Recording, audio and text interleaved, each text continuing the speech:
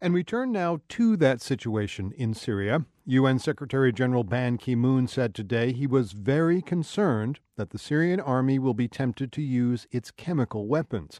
Those concerns come despite repeated declarations from the Syrian government that it would use chemical weapons only if attacked by foreign forces. Here's Syrian Foreign Ministry spokesman Jihad Makdisi. Any stocks of any unconventional weapon, any chemical weapon, if it exists, it won't be used never ever against against the Syrian people. But will the Assad regime stick to its word? Charles Delfer is a former U.S. intelligence officer and weapons inspector. Mr. Delfer, do we actually know what kinds of chemical weapons Syria has?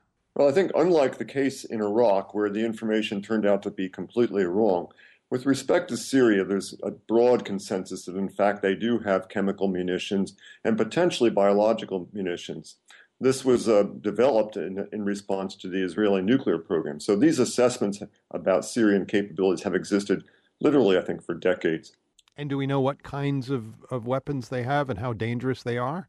Well, the judgment is that they have nerve agent, probably VX, loaded on artillery rockets, aerial bombs, and probably ballistic missiles like Scud missiles that they purchased from the former Soviet Union and Russia. You'll also recall that there was a nuclear program which the Israeli bombed in September of 2007. So the word of the foreign minister can probably be taken in this case to be fairly accurate, that they are designed and aimed and intended for foreign targets rather than internal use. But foreign forces is an awfully squishy term, don't you think? It's very squishy, particularly because the situation is so dynamic and there are so many different interests involved. Bear in mind that the Iranians are playing very heavily in the Syrian uprising. The Iranians obviously have a mutual enemy in the sense that both Syria and Iran are worried about Israel. So the situation gets very complicated. It's not just two actors. It's not just Syria and Israel or Syria and the Western world. There's a lot going on. There's a lot of moving parts. I've read a few briefs on this today, and it's just incredibly frightening for all the reasons you've mentioned, either that the Syrian government uses these things or that they fall into the hands of al-Qaeda or rebels or anyone else. Is it right to be frightened? It is correct to be worried about the WMD.